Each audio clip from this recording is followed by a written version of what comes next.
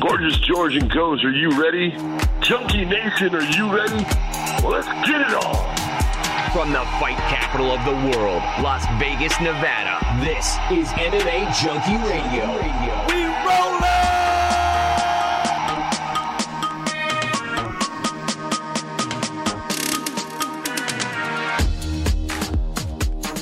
What's going on, Junkie Nation? Gorgeous George and Goes reporting for duty here on a Monday.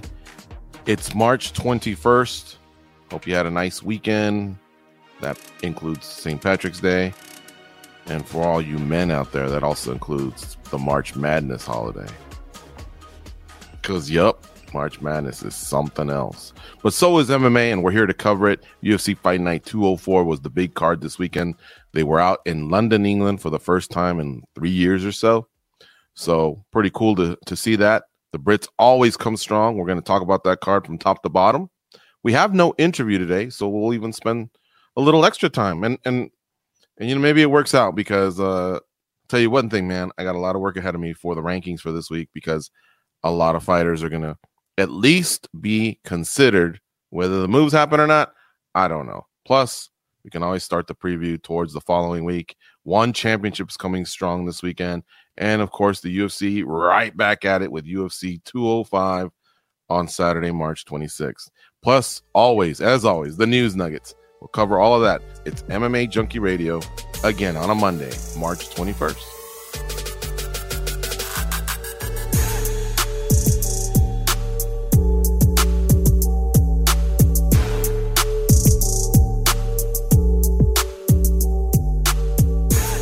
All right, guys. So this past weekend, we had UFC Fight Night 204 out at the O2 Arena in London, England. They hadn't been back since Masvidal defeated Darren Till from Liverpool. That was March of 2019. So basically, right on the money. 3 years. If you'll recall, aside from beating Darren Till, he also three-pieced in a soda Leon Edwards backstage as he was getting interviewed. Can't remember who the lady was. It may have been Heidi Andro. Do you remember? I don't, but that sounds familiar. Yeah. So that was the event. And most of this, I think, because of coronavirus, because the UFC really loves going into Europe and the UK. And I know there was going to be a Woodley Burns event. So that one got caught in the pandemic. And then whatever other reasons, who knows, you know. Once the pandemic started and visas, and I bet you it's been pretty difficult for the UFC to get to anywhere other than Texas, Florida, Arizona. We had Ngannou and Gone in California, and of course here in Vegas. But what a splash they made, huh? That crowd was into it, dude. I thought it was a UEFA Champions League final. I think even if the card sucked, they would have made you believe it was really good because, they no boo birds out there. They were all having a great time, chanting, and all their fighters won. That was pretty cool. Do you almost feel like the UFC might drown out the audience too much? Like, let us feel that. Let us feel like I need to hop on a plane for the next one because I just can't. I don't want to miss it. Possibly. There used to be an option to listen. NFL games like that. I kind of liked just getting away from the announcers here and there, but I like when they pump the crowd. Was it I think Bellator used to do it where it almost sounded like the mic was right under the mat or something. Like you could hear everything. Yeah, away from that.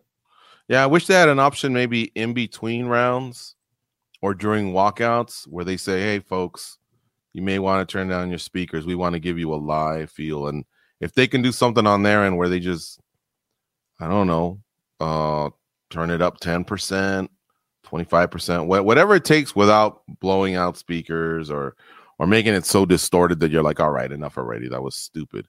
But something that just, I'll give you an example. Remember the movie Shawshank Redemption? Yeah. I'm sure they balance out the audio throughout the movie. But remember when Andy Dufresne plays the two Italian ladies? I think what's what Red called it. And so they're singing and it's at a certain pitch But when the guards and the warden become aware of it and they start tapping on that window, telling Dufresne, hey, knock it off, he kind of thinks about it and he goes, nah. And then you see his wrist turning a dial. And even though the volume almost probably stayed the same, or maybe for that one moment, whoever the director was, he said, yep, crank it. It really felt like they did it. And then you kind of felt it, and you felt that angered the warden even more. Something like that is what I'm talking about. Mm-hmm. I hear you. Yeah.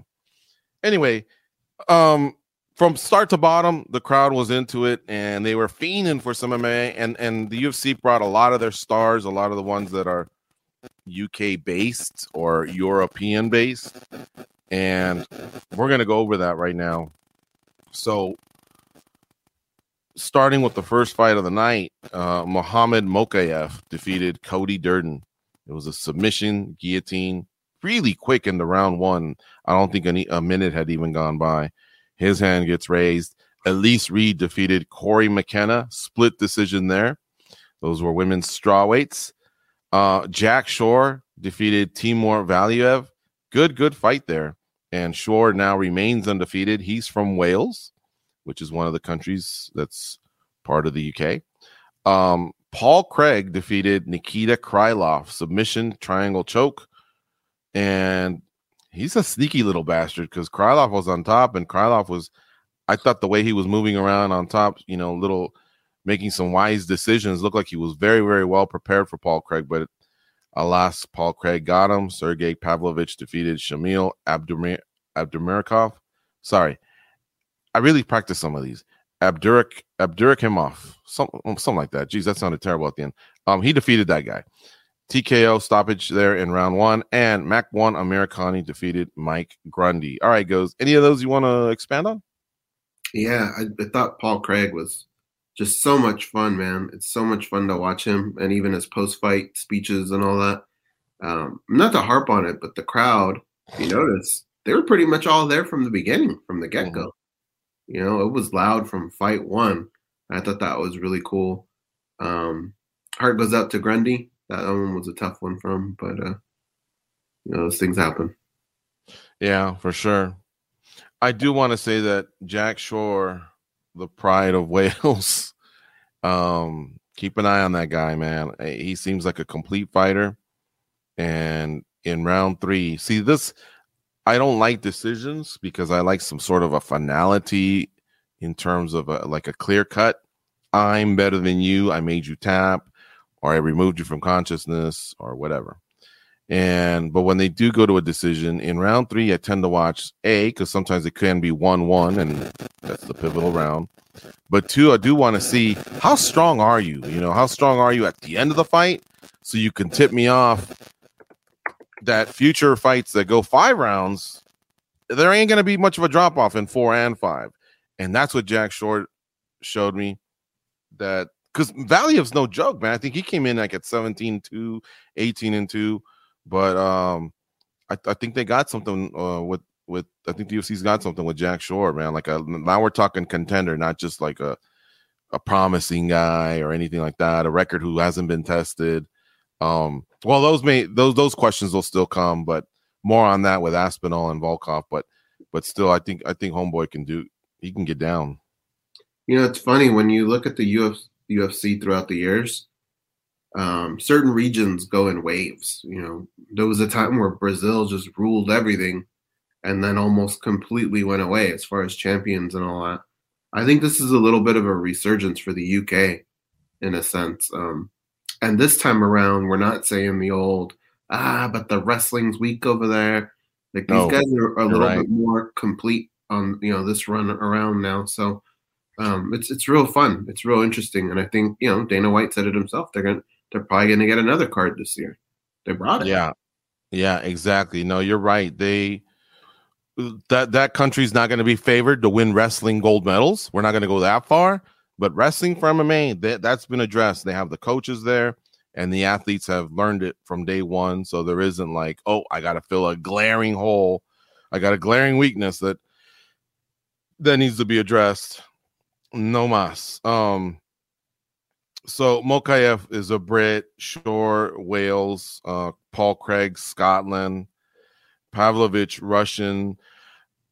Makwan Amir Conley, I believe, is from Finland. But what I liked was that kind of like, I don't want to sound like a nerd, but the crowd came together in what's a difficult time for each other.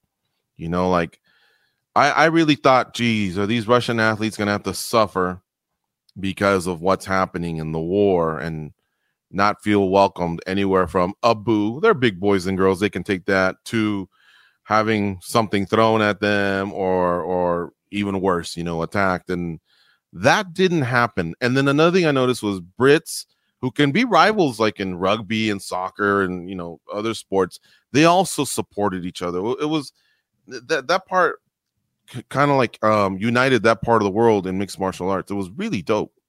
Yeah, I mean, Aspinall, he's from Manchester, right? Yeah. Their biggest rivals, Liverpool, but those fans, they even call him the Manchester Man, I think. And so, I think they put all that aside. For sure. Ilia Topuria defeated Jai Herbert. Molly McCann defeated Luana Carolina.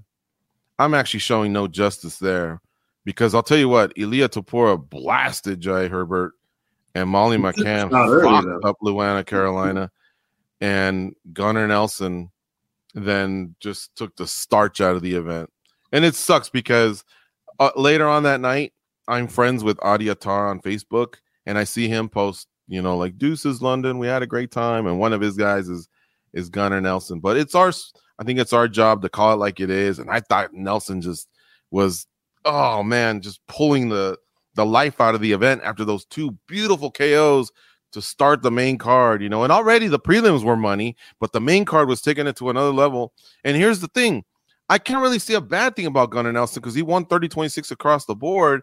It's just, I thought he could prove he was the better fighter by actually going for the submission in a different way. When he gets that body triangle lock, it's pretty dominant in terms of, like, you ain't going nowhere. I get that. But there was a couple times in that round when he took his back that if he just got the two hooks in and flattened out the body, I thought he could have either TKO'd him via ground and pound, or forced him to cover up and maybe then slipped under the choke. But instead, it was that control, which he had already showed us in round 1 and 2. All right, Gunnar, you proved your point. You got him. He knew that too. The other guy didn't want to get taken down, but I thought he blew it there, because there was some opportunities I thought where he could have just sunk in some hooks, gone after that, and that would have been, that would have been it. And so I was a little vocal on social media. I wasn't too over the top. I don't try and bury anyone, but I was like, oh my God, I'm yawning over here. Possibly, I think in round 1 or 2, he went for a couple submissions, more than he did towards the end. Towards the end, it was just hammer fist. Like, not a whole lot was happening. But you're right, it did kind of kill the momentum of the card. They got to remember. Oh yeah, but remember, when the matchmakers and the president, along with Hunter Campbell, I don't know what his official title is. I know he's an attorney, but he's one of the bigwigs there. They have their Tuesday matchmaker meeting. What they're talking about is who became these money fighters. Like, who do we have to start shifting towards the top? What they're going to do with Gunnar Nelson, go, wow, that was dominant, but why don't we put him on the main card on July's pay-per-view, or why don't we give him a fight night co-main event or whatever? And then they clap their hands together and go, hey, where do we put Pimlet? We got to give him his own fight night. We're going to Liverpool, or we're putting him in the co-main event. Like, you see what I'm saying? There's this big difference, I think, in their enthusiasm because of what you show them the prior Saturday. Right. No, I mean, definitely. But, Gunnar Nelson's just one of those personalities where I think he probably doesn't care too much about it. I don't know. I don't really know exactly where he's at in his career. He had been off for like 2.5 years. Again, dominant as fuck. I mean, like, I can't complain on that part. But in terms of, like, and folks, trust me, this has nothing to do with, don't sit at home and go, Gigi had him finishing him in round 3, prop bet, or Gigi had him under 2.5. No, it wasn't that. It was just me observing what, through the lenses of someone who always wants the best for both fighters. Even the one that loses, I don't want him to go to the hospital. I don't want to hear that. So every once in a while, when it gets too bad, you'll hear me say, come on, stop the fight. But for the most part, I want everyone to go out there and win as much money or make as much money as possible, make as big of a splash as possible. Because guess what? There's also Mondays where we come in here and go, hey, you think so-and-so is going to keep their job? Do you think so-and-so is going to get re-signed by the UFC? Do you think so-and-so may have fought their last? And then it's, and then we start talking about the TBI, and that's the more depressing way to cover the sport. We got to do it, but I like this part, where we're talking about, like, where do we slot these fighters on future cards? Yeah, for sure. So Gunnar Nelson does the job over Takashi Sato, and then Paddy Pimblett brings it right back, just like you said, goes. He defeated Kazula Vargas via submission, round 1. Pretty easy work. I think he ate a nice right hand. He gave Vargas his props, but like the O2 just lost itself. Mm-hmm. Yeah, that place went nuts. But again, like, I really don't know what the hell we have with Paddy Pimblett. He shows promise. He looks like he's a good fighter. He did eat a good right hand that I would argue if that was somebody else, that might put him away. You know what I mean? I think he's a little too willing to take these shots sometimes. But as long as he goes with the flow that the UFC's setting up, I think that I think he's going to be fine. But he definitely has. When we ask fighters, hey, you got something for the champ now? And they go, hell yeah. And some of them will go, I'm realistic. I know I need some more time. Paddy Pimblett needs more time. We need to figure him out a little bit more. Right. Yeah, I couldn't agree more with that. I suppose from his end, he's holding up his end of the bargain. One thing we're not saying is, boy, Paddy Pimblett didn't bring it. He did not stir up the crowd. No, he did that. As far as his MMA skills, I saw some comparisons to McGregor, and yeah, he's stirring up the crowd. We're talking, he should be in the conversation, but that's one of those where you want to look at McGregor's record, Pimblett's record, and then just see, is this an insult to the GOAT of MMA in terms of popularity, entertainment, and money-making abilities? Of course, Conor's got his belts and all that. I'm not saying he's the GOAT of performance, but in terms of that is a big shoe to fill. That's some company. Those are some elbows to throw around. We only said Kobe after a few seasons. Could we even say Kobe and Michael Jordan in the same sentence? You know what I mean? And that's what I'm wondering if we need to tap the brakes on Paddy Pimblett. I'm still digesting that. It's way too early to be doing that. Even you use Kobe Bryant. Look at the way Kobe Bryant was in his first year. It took a while for him to become Kobe Bryant. The one that I actually think he's more like Sean O'Malley, in the situation. Paddy Pimblett? Yeah, like in the situation that he's in, where they're bringing him. Huh? Why that guy? Sean O'Malley? Yeah, because of the height. Oh, Sean O'Malley.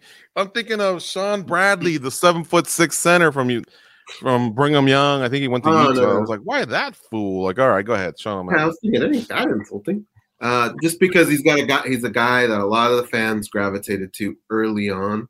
Yeah, but we just don't know yet. Skill wise, where he's at. We get it. He's a good fighter. We just don't know he's great. If Sean O'Malley ever listened to this, he'd go like, excuse the fuck out of me. Like, no, folks. So when we were talking basketball, I think my mind was just, the switch was on for hoops, and Go said Sean O'Malley. I really thought he said Sean Bradley. And Sean Bradley was a guy that I think he went to the University of Brigham Young. He was 7'6", and so he was a center. He didn't have much of an NBA career that I remember. He had a feet problem. So he was like Yao Ming and that George Marison guy, where they were like, 7 feet, I think is good enough in the NBA as far as center goes. 6'11", 7'1", okay. 6'10", 7'2", okay. But yeah, there's been some giants that have walked through our sport, and it's like it doesn't seem to be like the greatest thing ever. But anyway, that's who I thought he meant, Sean Bradley. So I was like, man, turn off your mic. We're going to put you in a 2-minute timeout for even saying that. Kobe and Jordan do not. They're in they're levels above that guy. Yeah. By the way, we saw one of them giants yesterday at Chipotle.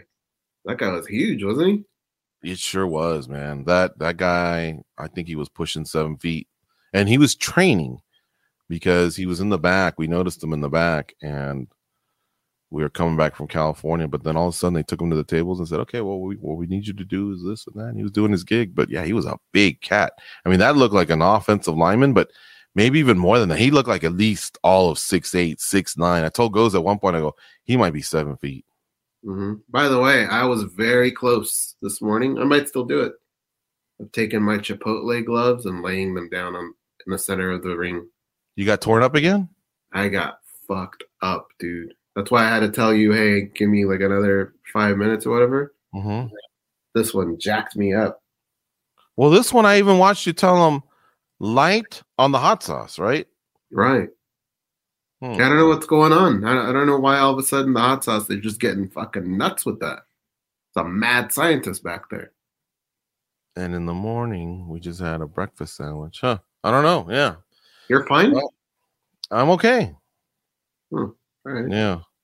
But I don't want to jinx it either. I don't want to all of a sudden halfway through the show go, oh, cover for me. I'm out of here for 5. Mm-hmm. Anyway, digressing here, Paddy Pimblett. We'll circle back to Paddy Pimblett in just a bit. There's a lot to cover with Paddy Pimblett, but his performance was a first-round stoppage over Kazula Vargas. So, Kazula Vargas is not one of the top guys in his division. He's not one of the top 55ers in the world. You also don't want to go, he's a tomato. He's not that. Like these guys deserve to be there. But the reality is Paddy Pimblett he's captivating. The walkout was pretty electrifying. He had his music. And then as the music was winding down and he was in that prep point, then all of a sudden he had, oh, Paddy the baddie. By the way, is baddie that really? I've never heard that term baddie. It's not really a term, I don't think. I think it's just something that just kind of rhymes, Is it a force? A what? A force. Oh, like I know if somebody goes, that dude, he's bad. That tells me that is a motherfucker I want to stay away from. That dude's bad. But baddie seems like a term of endearment, like cutie, he's a cutie or she's a cutie or. Yeah, he needs to rethink it probably. Well, I don't know. It might be too late, but see, in the UK, that might just be their thing. But I watch UK movies, UK shows. I watch a lot of English Premier League and social media, and I've just never really heard one of my mates, like a Simon Head or Abby Subhan or anybody, tell me, oh, that guy's a baddie. Or Roy Keane, back in the day, that guy was a baddie. Wayne Rooney, he'll take out your legs. That guy's a baddie. Like, I never heard that term. I've heard that dude's a gangster. That dude's, a badass. Would you go with Braddy Patty? He's just a brat. I'd go with that over baddie. Yeah. I mean, Paddy's already soft, but the fact that he's a fighter, you can't really say shit to him. That's short. I mean, that one I understand because I know a lot of Paddies I've heard in the history of me living in pop culture or whatever. It's Patricks that are just Paddies. So I've kind of heard that forever. The hair, Paddy Pimblett, everything's cool. Paddy the baddie, I guess it works, but I don't know. What are you gonna do? I mean, you got one guy that he's being compared to who's notorious. Mm-hmm. That already starts to sound a little scary. What's he notorious for? Like, will he beat you up in an alley if you don't pay on Mondays or whatever? But this guy's he's just a little baddie. He's a baddie. Yeah, I don't know. It doesn't sound too tough, but whatever. Congrats, Paddy the baddie. We're talking about you, so you're doing something right. And Arnold Allen followed up next over Dan Hooker. First round stoppage there. Oh man, I feel terrible because Dan Hooker is now going to be forced to deal with, is he shot? Is he past his prime? Is he still a contender? Should the UFC, like the Bellator jokes or anything else like that, start to come up? And that's the unfortunate thing about our sport is it's a cruel sport in that regard, especially with social media. But this is a guy that's lost 4 of his last 5, including the fight versus Dustin Poirier that kind of started all this. Then he got matched up against Michael Chandler and got KO'd there in round 1 in Abu Dhabi. He comes back and beat Nasrat Haqparast. Okay, solid. Then Islam Makhachev just ran through him. And now Arnold Allen, this is a step down from Poirier and Chandler and Makhachev. This is back in the Nasrat Haqparast territory. And really, Arnold Allen might go, bitch, because Arnold Allen, I think, had a really, really good record coming in. He might be saying, don't compare me to Nasrat Haqparast because I've been handling my business. I think he's like on a 8-fight win streak. He's been like 6-0 in the UFC. So, he might take offense to that. But what I'm saying is he's not ranked like the other guys. He hasn't been a title contender for the other guys. And I thought Dan Hooker, now dropping the featherweight, might try and get back in that win or might, of course he tried, might get back in that win column, and it did not go his way. Well, I definitely don't hope the Bellator jokes start because this is a dude that saved the UFC multiple times. If you're ever going to give a long leash to anyone, I think he deserves it. He's probably wrapped up a lot of paychecks, but that gamble just has not really worked out. He hasn't had full camps for a lot of these fights.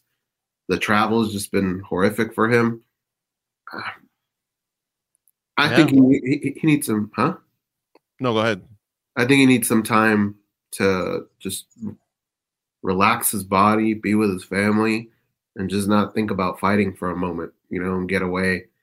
And, hopefully that gym, I know they go pretty hard. I know that they like to be in the gym all the time. Hopefully they give him some space because what's going on upstairs, like the last fight just felt physical.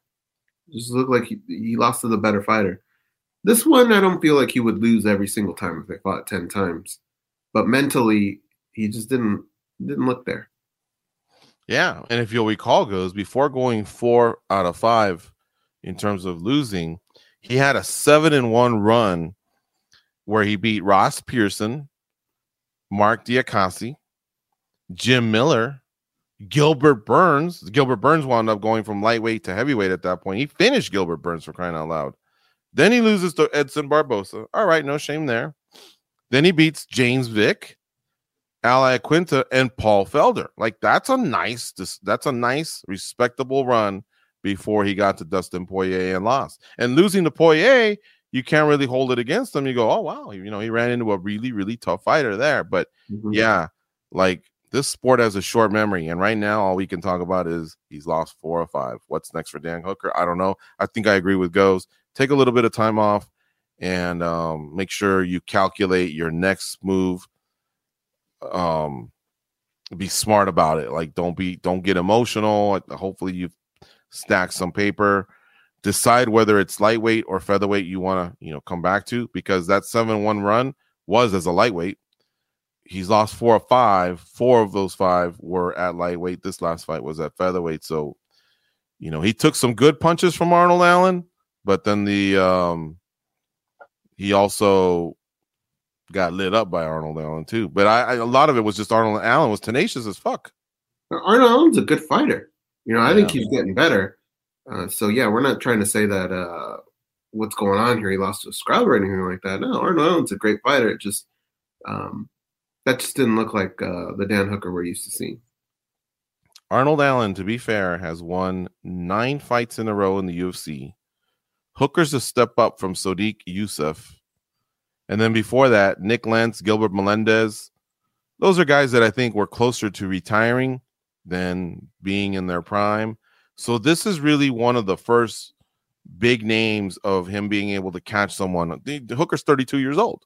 So he's catching someone that is super relevant and in their prime. And this win's going to go a long way for him. And he got the finish.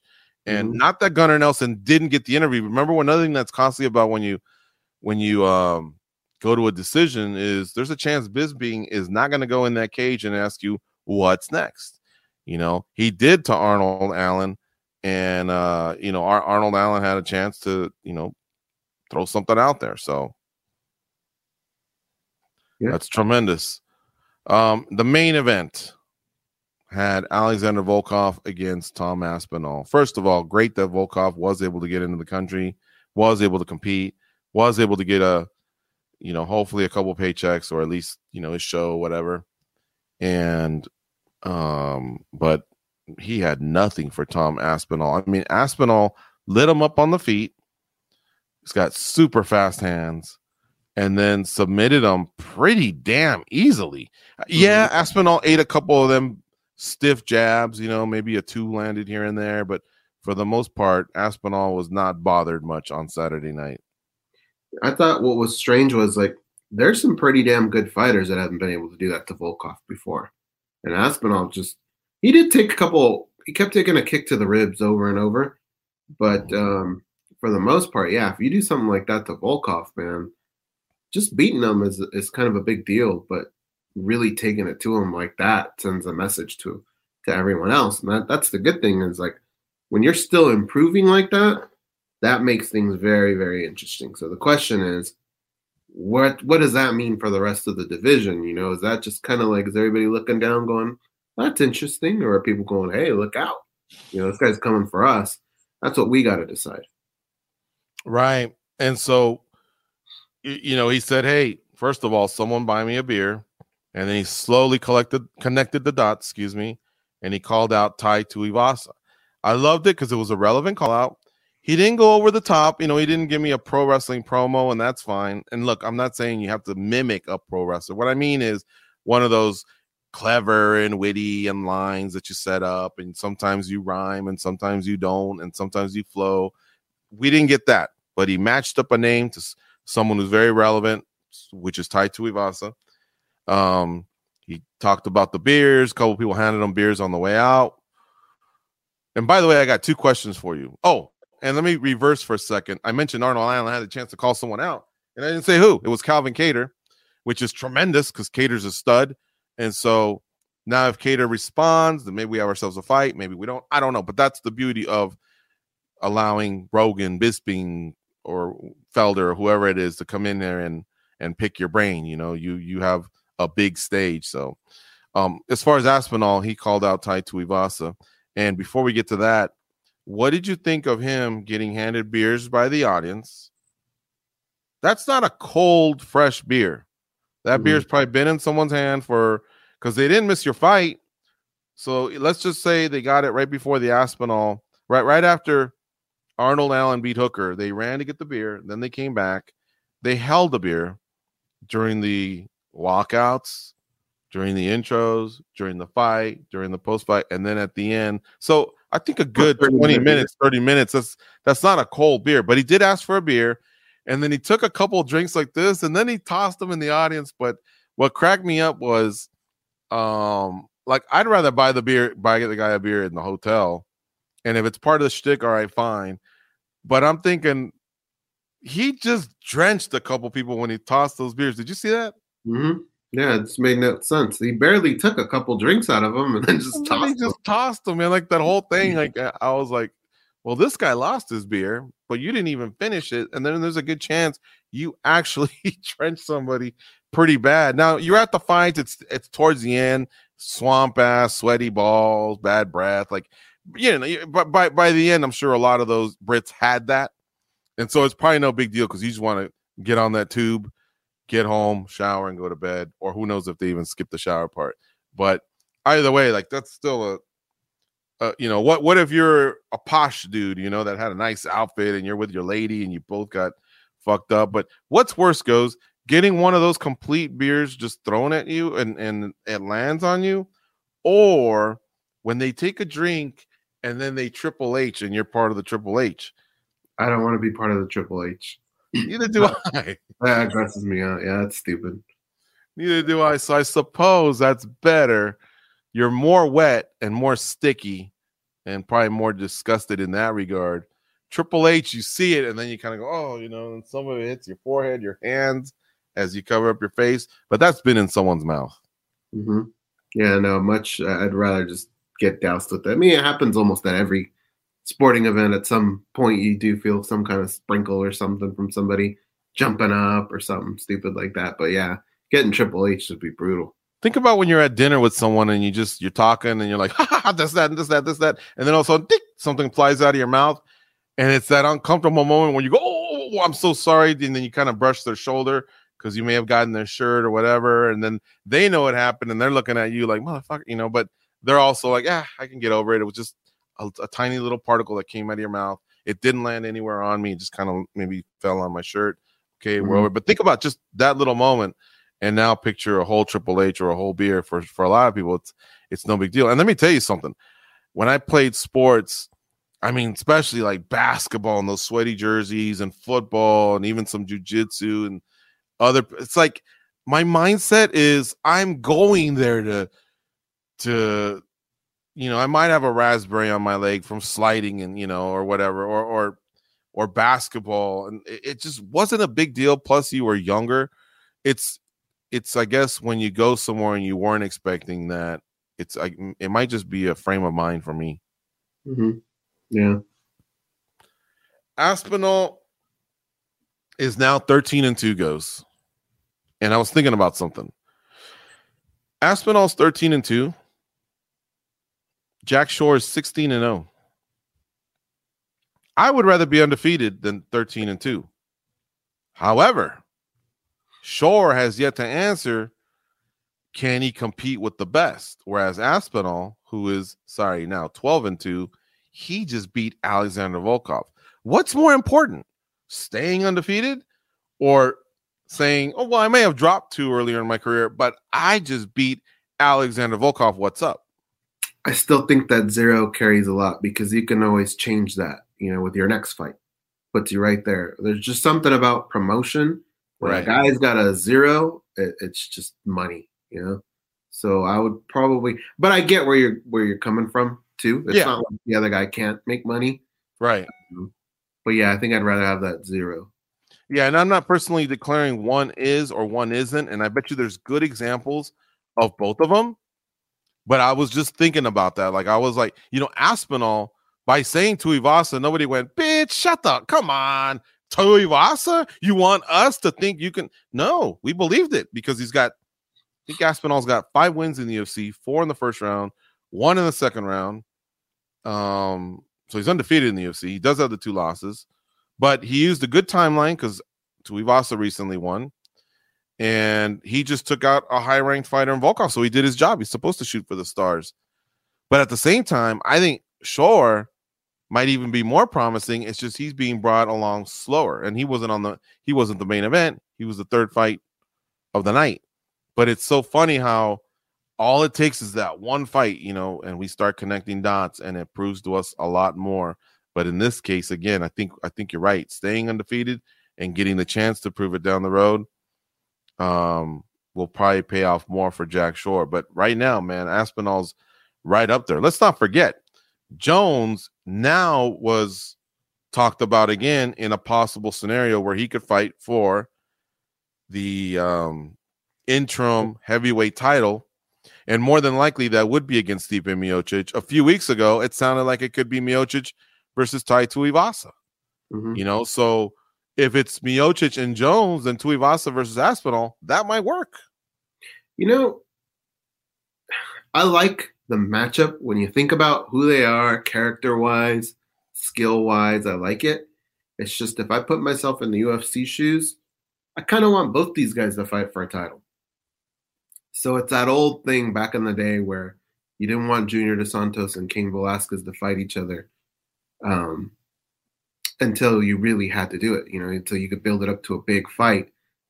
I kind of feel like that a little bit with these 2 guys. I would rather maybe keep them apart and see what they can do against everyone else because they're getting closer to that title shot than kind of eliminate one right now because they're both very lovable. So I don't know if the UFC does that one. We'll see. I mean, you can't blame him for making the call out. And like I say, things are opening up. I thought Jones was dead in the water. He got removed from the USA Today Sports and MMA Junkie rankings, not only in pound for pound, but light heavyweight, because we have our guidelines, I suppose. And at 2 years, you get removed. But I told the fellas, I'm like, listen, this pandemic is something it's never happened before. And it's really stifled a lot of plans where the fighter's healthy. He takes a fight, but he just can't get out of the country, be it because of what his country's saying or what our country was saying. or maybe their opponent fell out, and so yet there was more delays. Like there was a lot of stuff that happened. So he gave what's called kind of like a little bit of a grace period. And you know how difficult it is to just remove John Jones, the greatest of all time in our sport, arguably, and just not have him there. He still walks this planet. Mm-hmm. I still know he's one of the greatest or the greatest, but yet we got to pretend he's not. Why? Because he's kind of locked in a contract dispute, which might not be his fault. Because as we've seen, other fighters also complain that they can't come to terms with the UFC, and the UFC has this way of negotiating or whatever. Or maybe the UFC is right. We don't know. It could be that John Jones is going, give me $50 million, and the UFC is going, come on, man. The most we ever paid was Conor at 25 or 20 or. And so now John Jones would be unreasonable. I don't know. I don't know that stuff. But when you get past 2 years and a little bit more of a grace period, that's all we can do. But at least Dana White said his name, and now I'm thinking things are starting to maybe go in that direction again. And we want to wish the best to Francis Ngannou, because he's obviously the undisputed champ. He just unified, for crying out loud, in a fight which we didn't need a unification.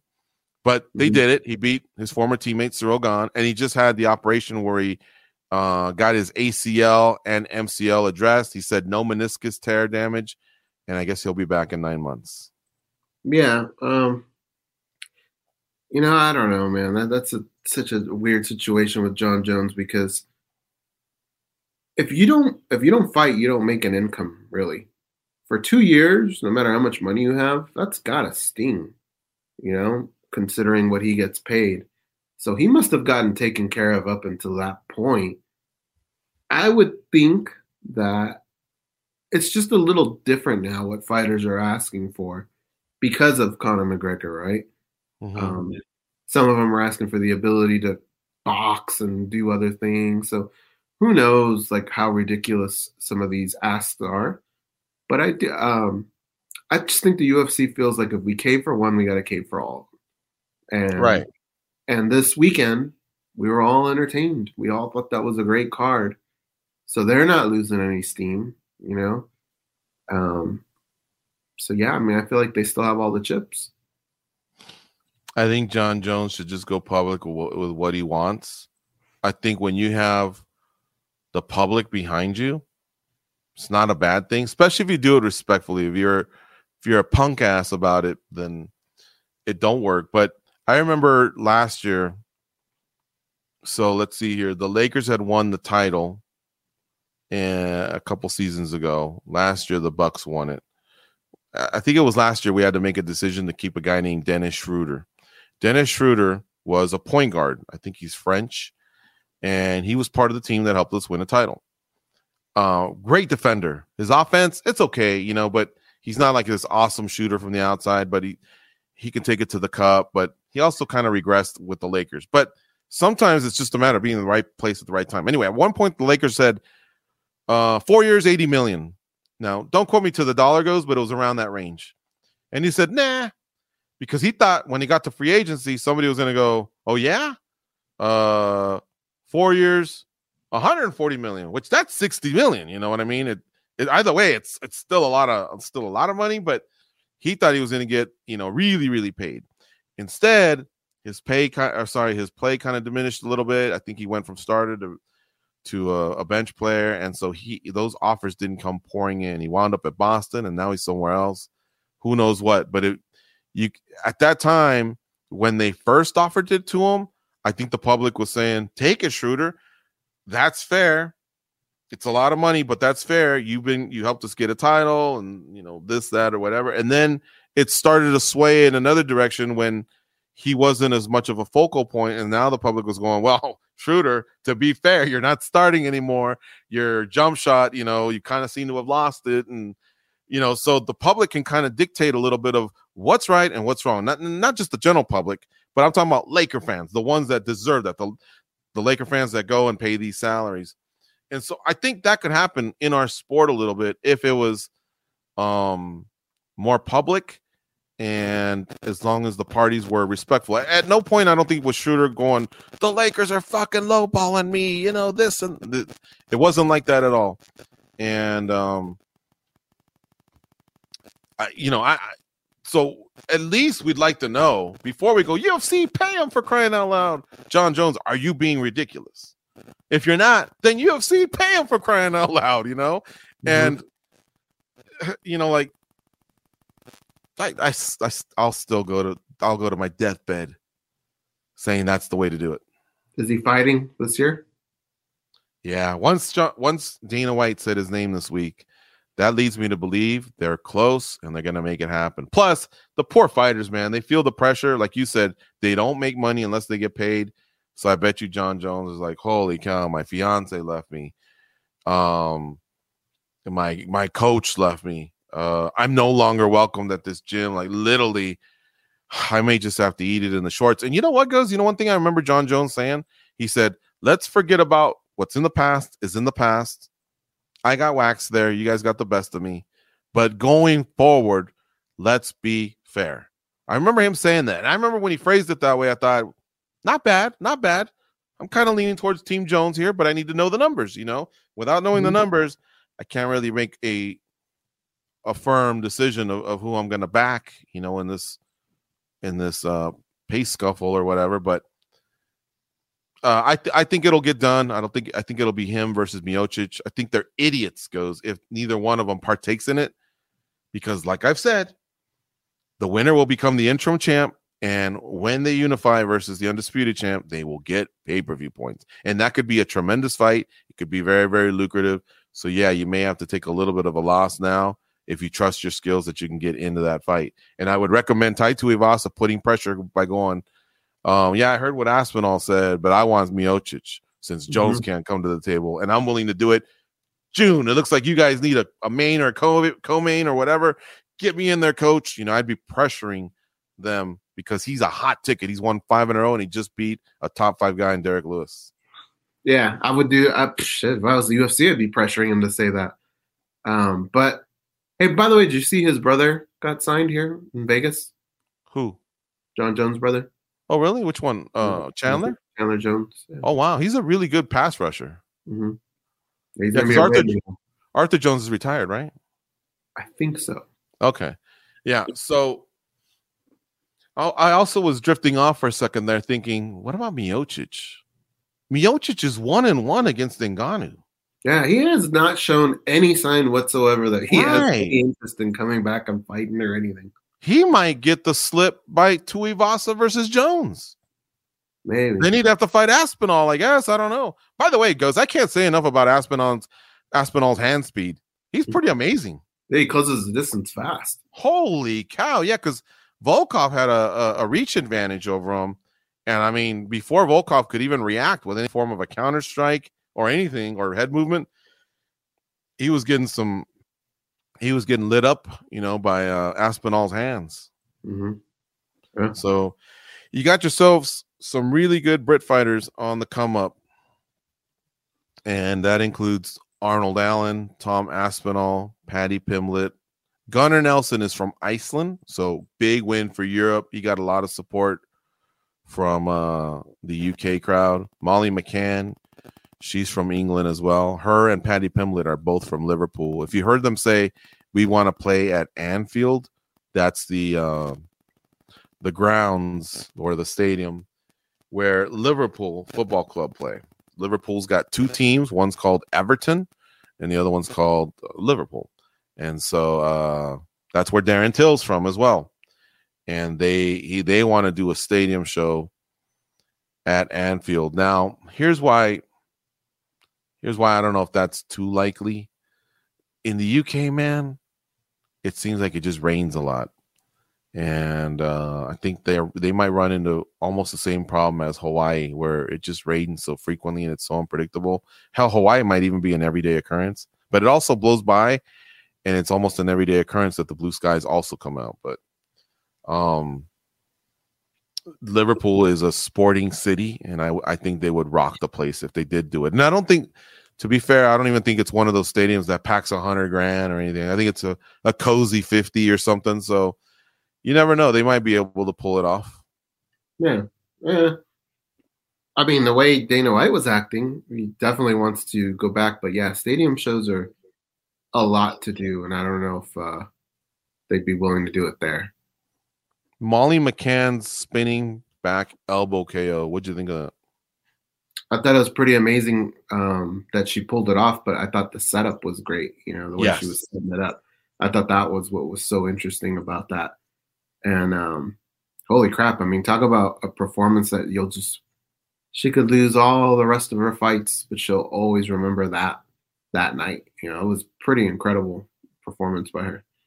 It sure was. I won't say the tide was turning, but I think Luana Carolina was definitely fighting better in round 3 than rounds 1 and 2. In rounds 1 and 2, Molly McCann just kept putting it on her with her hands. And so she clearly won those rounds, whether it was on the ground or on the feet, but mostly on the feet. The crowd was just, you know, really, really supporting her. But Luana Carolina's the taller fighter, and she's a Muay Thai based fighter. So she kept trying to kind of get a plum, meaning get her hands behind Molly McCann's head so she could deliver some knee strikes to the body or to the head and maybe get some elbows in. But she doesn't seem to have fast twitch, and so everything's kind of like just moving slow. And if I'm honest, I think she's more of a volume fighter, so it's going to take a lot of elbows, that proper knee, and then maybe a couple straight punches. She's not like Aspinall, for example, or even Molly McCann, to be fair. Molly McCann lit her up pretty good. She was just throwing left, right, like hooks. Like she turned into Vanderlei Silva at times and exploded. But when we got to round 3, yes, as Luana Carolina was doing it, she kind of had this little move where she was kind of trying to get out of that plum and then just spun around and boom, threw an elbow. Luana Carolina fell like a ton of bricks, just like a Jenga, like a big Jenga, just splattered on the octagon. The crowd went nuts. It had that vacuum where it was like, and it just got real quiet, and then everyone roared. It was really, really a thing of beauty if you're anyone but Luana Carolina or her family or her corner, where you're like, oh God, what happened? And she was sprawled out, goes. Even when they went, I'm not sure if it was to a commercial or the replays or whatever, every time they showed certain angles, I don't know if you noticed, but Luana's legs were just still there. They were still tending to her, and I was like, holy cow. But luckily it was in the jaw, and here's why I say that. That's where you're going to get the proper, pretty much removed from consciousness KO, and not like that certain part of the cranium where you always wonder, geez, did she take a possible death blow or something that's really, really bad up in the temple area or something like that. And so we wish the best for her. We're not clowning her at all. She's just unfortunately going to be part of that. What do you call it? The intro song. Yeah. Baby O'Reilly, right? I don't see how Molly McCann will ever not be on that. Folks, this is a Fight of the Year candidate. And on a side note, this may be one of the greatest KOs I've ever seen in women's MMA. I mean, right up there with Holly Holm head kicking Ronda Rousey, and then those hammer fists. Now that was on a bigger stage for a title, but I'm talking about the violence of the actual KO, and it was such a beautiful technique. And you could just tell that as she was in it, she had kind of practiced it. Like I believed when her and Patty Pimblett were telling Karen Bryant and the boys, I rehearsed this, I practiced this. She threw it, but the funny thing was, when she hit it, she kind of had this look like, oh shit, that worked. And then of course Luana's falling down and she goes nuts. She jumps over the cage, and good for her, man. Good for someone who's got the balls to give themselves the nickname Molly and to just be like, she's way more tomboy than a proper English woman or whatever. And she rocks it, man. She rocks it to no end. You think Snooki roots for her? She's a meatball, right? She's a meatball, yeah. Dude, that's actually I wonder if she ever fought like on a New York card, if she would have a meatball walk her out. The UFC should do more of that. Like, I'd like to see Charlize Theron. No, I'd like to see Halle Berry. Like, I don't want to force it either, but I'd like to see Halle Berry walk out with Valentina, just like Duran walked out with Masvidal. There should just be these times where these athletes kind of, like maybe an Aspinall has a big fight one day, Tyson Fury walking out with them. That's cool. You don't have to be part of the corner. Just walk out when they're in the prep point. They get that hug, and then they kind of drift off to a seat. They don't need to be one of the 3 or 4 cornermen or whatever it is. But I just think that brings something to it. And by the way, they had a lot of stars there, none bigger than Wayne Rooney. Did you see that? Wow, that's cool. That was super cool to see that. Like, no disrespect to Brad Pickett, Darren Till, a lot of the fighters that were there, especially the Brit fighters. But I remember just going, whoa, like Wayne Rooney's there. That was awesome. Josh was there. And don't get me wrong, the former heavyweight champ, that's pretty tremendous. Don't get me wrong. But I'm telling you, folks, soccer heroes are like the thing out there. You know what I mean? And that's a British soccer hero. Right. Yeah, no, I don't think it gets bigger than that. Yeah. All right. So there were 9 bonuses goes. 9 actual $50,000 checks were written out. I'm feeling that, right? I mean, it's kind of sad. I hate to be one of those that go, well, why didn't you do it for that one where we were arguing over the 5th? Yeah, I don't like to go back in time. I mean, it's okay to say it, I guess. But maybe Dana was just buzzing. Maybe he had some good, some good beers, and he was feeling it. These fighters were coming out and hugging him. The crowd was going nuts. The soccer chants. He might have just been in the mood. But that's literally $450,000, and he usually only does $200,000. But what did you think of that? I think it's great. I love when they do that.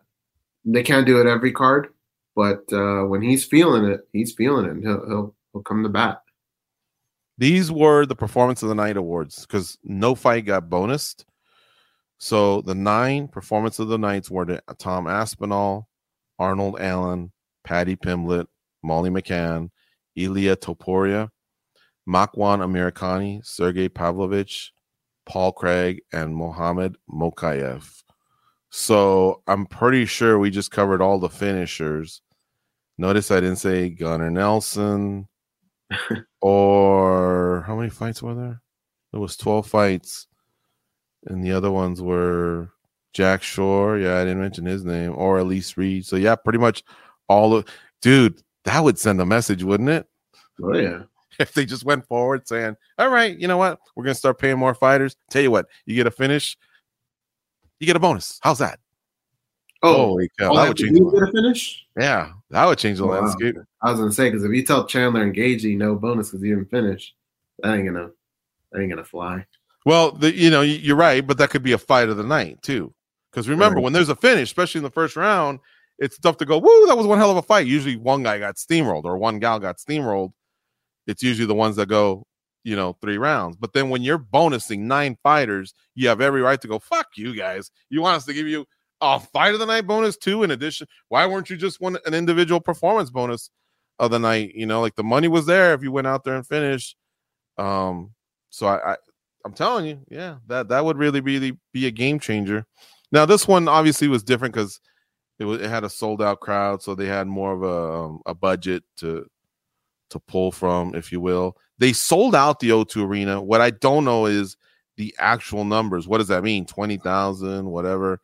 I just don't have that information in front of me, but they sold out the O2 Arena. I'm just going to imagine it was probably like a $4 million gate or a £4 million gate. I don't know. I mean, it sounded like the tickets sold out quickly.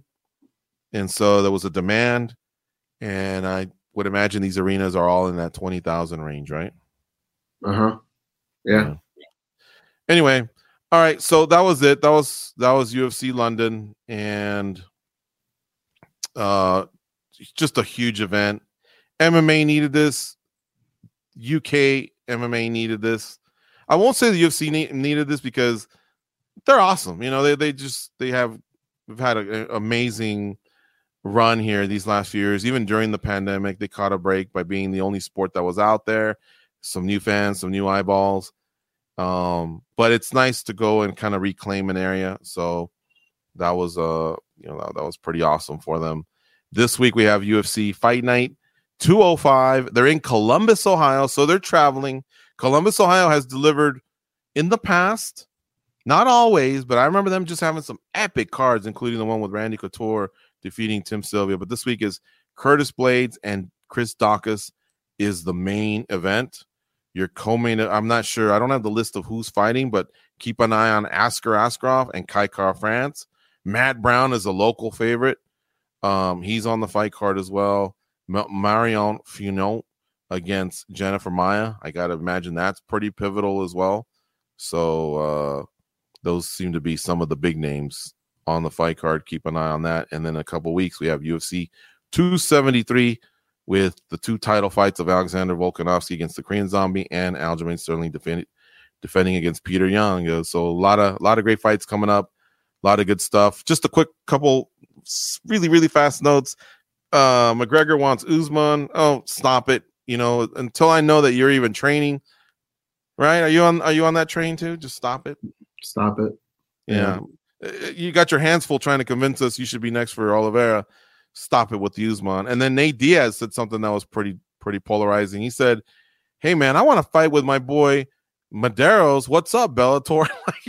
he's just flexing in this way, kind of like, I don't need the UFC. I don't need Conor. Like, just get me out of here. Like, it's a way of punking the promotion, which, by the way, if this is his way of either getting a new contract or just getting paid for his last fight, it's a weird way to go about it, but man, it speaks volumes. Yeah, in a way he gets to just stop it too. Does he? Yeah, that ain't ever gonna happen. Yeah, I suppose you're right. Yeah, that's it, man. We're out of here, folks. Listen, I hope you enjoyed the show. We recapped UFC 204, went over some of this news here, and it was a really, really fun event. We'll see you all on Thursday with another show as we preview the shows coming up, this Columbus show, and we'll take a look at that one taking place in Singapore. I believe it might be a pay-per-view, but that one has Demetrius Johnson and Rotang, the Muay Thai champion, in a hybrid fight. So that should be pretty cool. I think Angela Lee and Stamp Fairtex are going at it too. So more on that on Thursday. We'll see you then. Go out there and be a champion.